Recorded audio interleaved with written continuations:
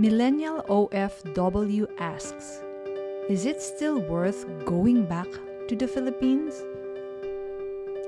Hi everyone, welcome to FQ Mom Podcast. This is Rose Fres Fausto, also known as FQ Mom. FQ stands for Financial Quotient, your ability to make sound decisions and actions with regard to your personal finances. In other words, it's the IQ and EQ of handling money. And because FQ is not just a standalone skill, but is related to the many aspects of life, we will be talking about so much more than just money. Are you ready? Our topic for today is my answer to the question of a reader. He or she is a millennial OFW who asked if it's still worth going back to the Philippines. Here's the short email. Dear FQ Mom, I'm an OFW in my 30s and my original plan was to just stay in my host country for a few years and then go back to work in the Philippines so I can be with my loved ones. With what has been happening in our country now, do you think it is still worth pursuing my dream to go back to the Philippines? Millennial OFW via email. Here's my reply. So, I hope you're listening to this podcast right now, Millennial OFW. And let me just tell you, I hear you. Ako rin, malungkot, disappointed, sometimes disgusted. You are not alone in wanting to change your plans because of what is happening in our country. It is indeed very unthinkable talaga to witness the majority of our countrymen giving the highest post in the land to the heir of the dictator who really pillaged our country for over 2 decades. Masakit talagang isipin yon. Mahirap sikmurain. And do you know that you are not alone in your thoughts? There has been a surge in online searches for work abroad among Filipinos. Balita ko nga parang Canada became like a common favorite. Soon after the elections, I have also been asked by our employees, some of my students, whether it is still worth pursuing our dreams here in our country. Alam mo, yung iba talaga, biglang nag-iiba yung plano, parang ayaw nang ituloy yung mga dating iniisip nila, mga dating pinapangarap nila. And you know what? It is normal and in fact even helpful to express our disappointment or even our disgust about what's happening right now. We should remember that we should not allow them to ruin our dreams. Ako, tandaan mo yan. There may be some adjustments if needed, but we should forge ahead with our goals and dreams in life. In our last podcast, I think I mentioned something like this also, no? We should not allow them to ruin our goals and dreams because they are not our masters. We are still our own masters. In your case, are you working abroad because you have to support your family? If your dream is to be with your loved ones in the Philippines and you are just working in your host country due to better financial opportunities there, here are some things that you can consider. So I divided them into 10 groups of things to ponder upon. Number 1, itong number 1 medyo mahaba. It is setting clear terms and conditions about your financial support. So here goes. If you are supporting beyond your nuclear family, I'm not sure kasi if you're a padre de familia, nanay ka ba, or you're supporting your parents, no? But just generally speaking, if you are supporting beyond your nuclear family and legitimate dependents, you have to have a clear agreement on the following. Number one under number 1. So let's just call it A. So 1A. Who are entitled to the financial support that you're giving? If you are supporting your parents, does that go beyond their own needs? medyo controversial to kasi sometimes parents tend to equalize wealth distribution among children and may siphon off funds intended for them to certain children who they perceive to be lacking. Diba? Nako, ang dami ko na narinig na ganyang kwento. Meron akong dati may nag-confide sa akin, sinabi niya, medyo na-irritate siya kasi she was sending money to her mother-in-law. Siyempre, nagbabudget sila, no? Para makapagpadala on a regular basis. And then, nakikita daw niya, si mother-in-law binibigay dun sa sister-in-law at pinabibili ng mga damit daw ng mga anak sa Rustans. And then she goes, ako nga SM ko lang dati binibili yung mga damit ng anak ko dyan. Anyway, something like that. So you have to be very clear. And it's a little tricky because, syempre, if you give the money na to your parents, diba? Strictly speaking, they should be the ones to decide where to use that money. But then, of course, it's a different story kung ikaw mismo nagtitipid. Kausapin mo naman, wag naman ganyan, no? Anyway, this is for you, for your own needs. At ang problema kasi baka mamaya na-divert doon yung funds. Tapos wala na pag mga ilangan sila sa gamot at saka ibang basic necessities. So now let's go to 1B. Another thing that has to be clarified among you and your family. When is the deadline of your financial support?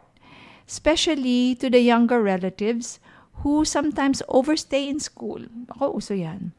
If they can, if these kids that you are supporting in school, they should be encouraged to earn on the side to help fund their allowance naman. Huwag naman iasa lahat sa'yo.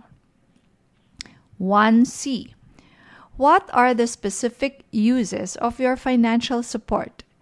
You don't want your dependents to be using your hard-earned dollars irresponsibly, just buying the latest gadgets in town or indulging in luxuries that you don't even enjoy yourself. So yun nga, similar to what I mentioned kanina, di ba? Paparustans-rustans yung mga pinagpapadala niya ng pera, siya nga hindi naggaganon . So it's not fair. Okay, so now let's move on to number 2. Number 2 is understanding your relationship with money and aligning what you do with and for money with your core values so that you don't get lost in the way. Share this with your family members so that you're all in the same boat, on the same page as you go on with your financial journey. You know, I don't know if you already have your copy of FQ Book 1, FQ the Nth Intelligence. There are exercises there that will help you articulate your values in life. Ito yung mga prinsipyo na you are willing to work hard for, to sacrifice for, at maganda paggawa mo rin ito sa pamilya mo. Para naman lahat kayo same page, no? You have your compass when it comes to using your money. All right? So number 3, remember to remain humble as you firm up your position in these things that I asked you to do. Kasi syempre, pera yan sensitive yan. Baka mamaya magkasakitan na hindi naman, nobody intends for that to happen. So, since ikaw yung may pera, siguro dagdagan mo pa yung pasensya at pagiging humble mo. Number 4, if you are married and away from your spouse, revisit your arrangement. Do you really need to be away from each other? Alam niyo kasi mahirap yun Are there sacrifices? Like for example, kahit na ito lang ang kaya natin, pwede naman. Are there sacrifices that may be worth making just so you can raise your family together? So it's either babalik ka siguro dito na magtatrabaho ka kahit medyo mas maliit ang sweldo pero may potential naman na tumaas. Or maybe you can bring with you your family together with your wife. So if your wife is probably earning here and she might not be able to earn there because she will take care of your children, yung mga ganung sacrifices. Kasi as much as possible talaga, if you're married, especially when you're just starting your married life, it's really very difficult if you are starting your life apart. Yun. And also for the children's sake. Number 5, do your best in your existing job in your host country. Exhaust all means to further enhance your skills. Bear in mind that your years of stay in your host country should not just give you financial gains, but also gains in training and worthwhile work experience. Look out for scholarships or other forms of training that you can get from your employer para talagang mahasa ka ng husto. Mauuwi mo kasi yan eh. Number 6, if you're one of the OFWs who dream to come home, to start your own business, do not get into something unrelated to what you know. This is going against the second basic law of money. Again, this is discussed in the FQ book 1 and also in the short and children's book nga yung The Retelling of the Richest Man in Babylon. So ano ba yung second basic law of money? It is to get only into a business that you understand and to seek advice only from competent people.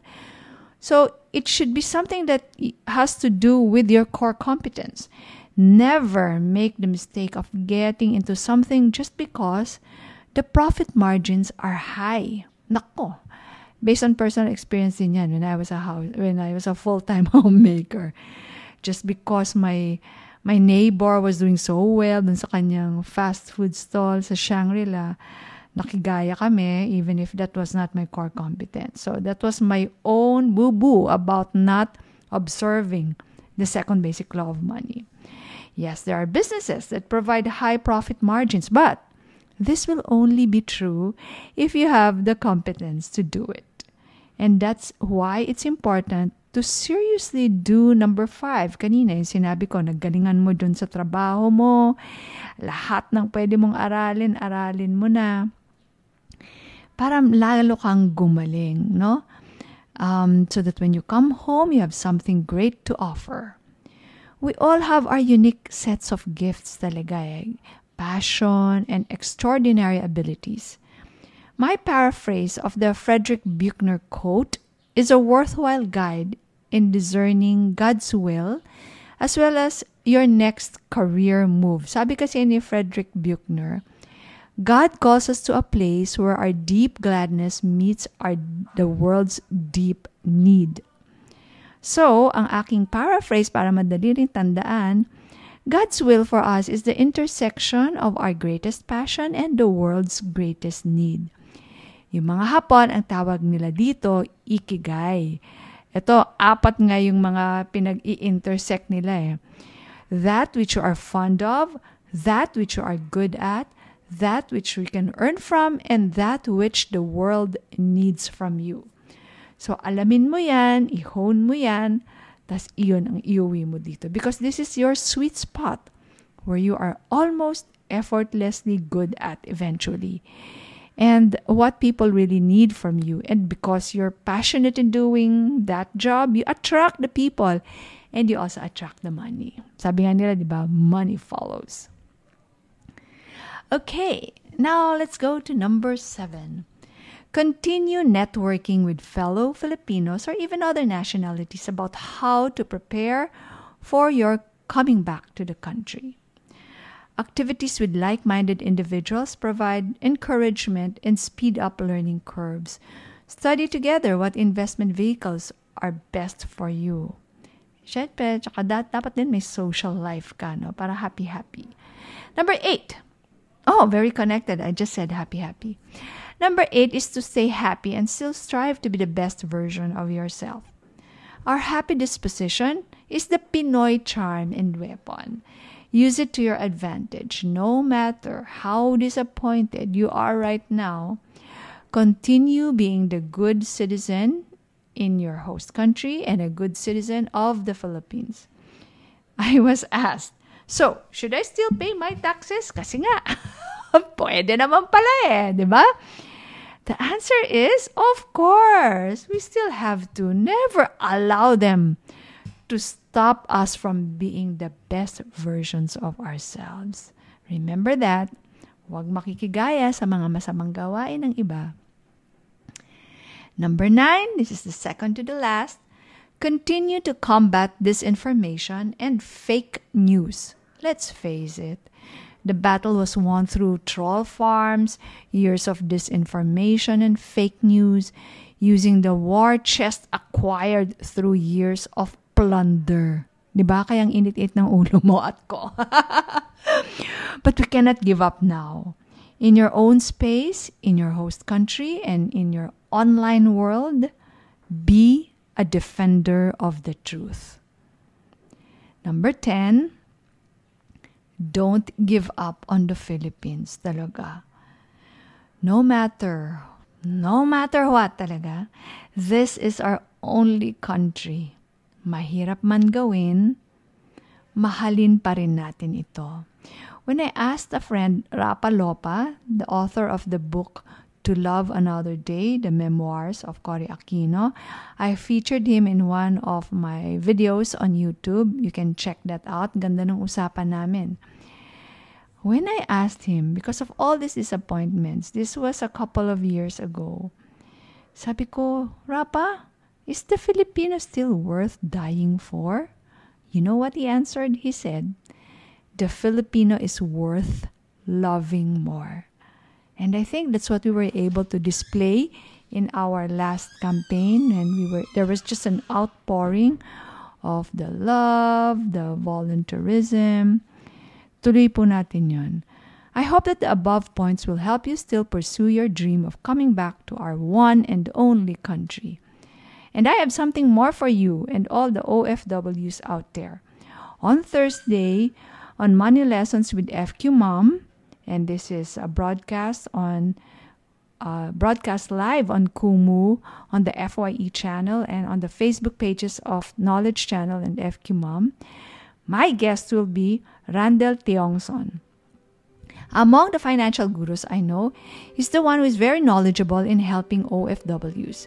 You will learn a lot from him. Send in your questions if you have so I can ask him during the show. So, I hope you learned something from this podcast, and maraming salamat for keeping me company. If you want to learn more about how to raise your FQ, just go to fqmom.com. I hope you're already a subscriber. Get a copy of your FQ books. Just click the books, take your FQ test, and follow me on my socials.